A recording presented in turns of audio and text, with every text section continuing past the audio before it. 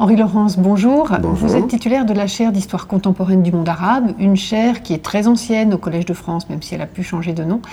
Que vous inspire cette antériorité ?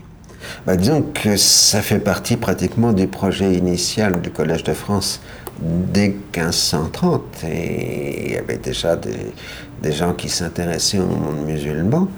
Et à partir du XVIIe siècle, vous avez eu, avec quelques interruptions, des chaires d'arabe. Et à partir du XIXe siècle, des chaires de sociologie ou d'histoire du monde arabe. Et j'essaye d'être dans la continuation de ces grands messieurs qui ont joué un rôle important. C'est ici au Collège de France, au début du XVIIIe siècle, vers 1707 à peu près, qu'Antoine Galland a commencé la traduction des Mille et une nuits. Il a bouleversé tout l'imaginaire occidental.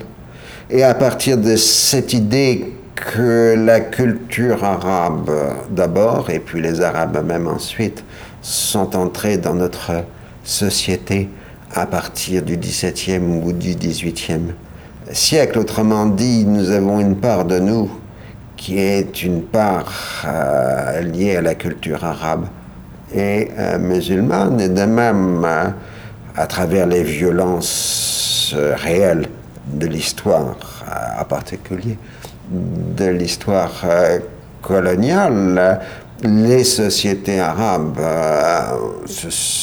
ont été influencées, intéressées, attirées par la culture et par la société française.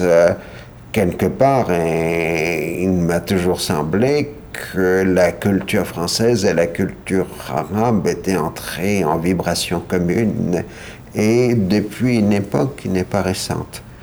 Et de ce fait, cette prise de conscience de ce que j'appelle les intériorités partagées devrait faire comprendre que les gens qui prétendent être authentiques, qui sont ceux qui tiennent les discours d'authenticité, ceux qui rejettent l'autre, en fait ne rejettent pas l'autre, mais une part d'eux-mêmes. C'est-à-dire ceux qui, au nom d'une authenticité arabe ou islamique, rejettent la culture occidentale dans le monde arabe ou musulman, se condamnent eux-mêmes parce qu'ils ont une part de culture occidentale chez eux. Et de même, dans notre propre pays, ceux qui sont dans des discours qu'on peut qualifier de xénophobes, ils croient s'attaquer à l'autre, mais ils s'attaquent en réalité à eux-mêmes.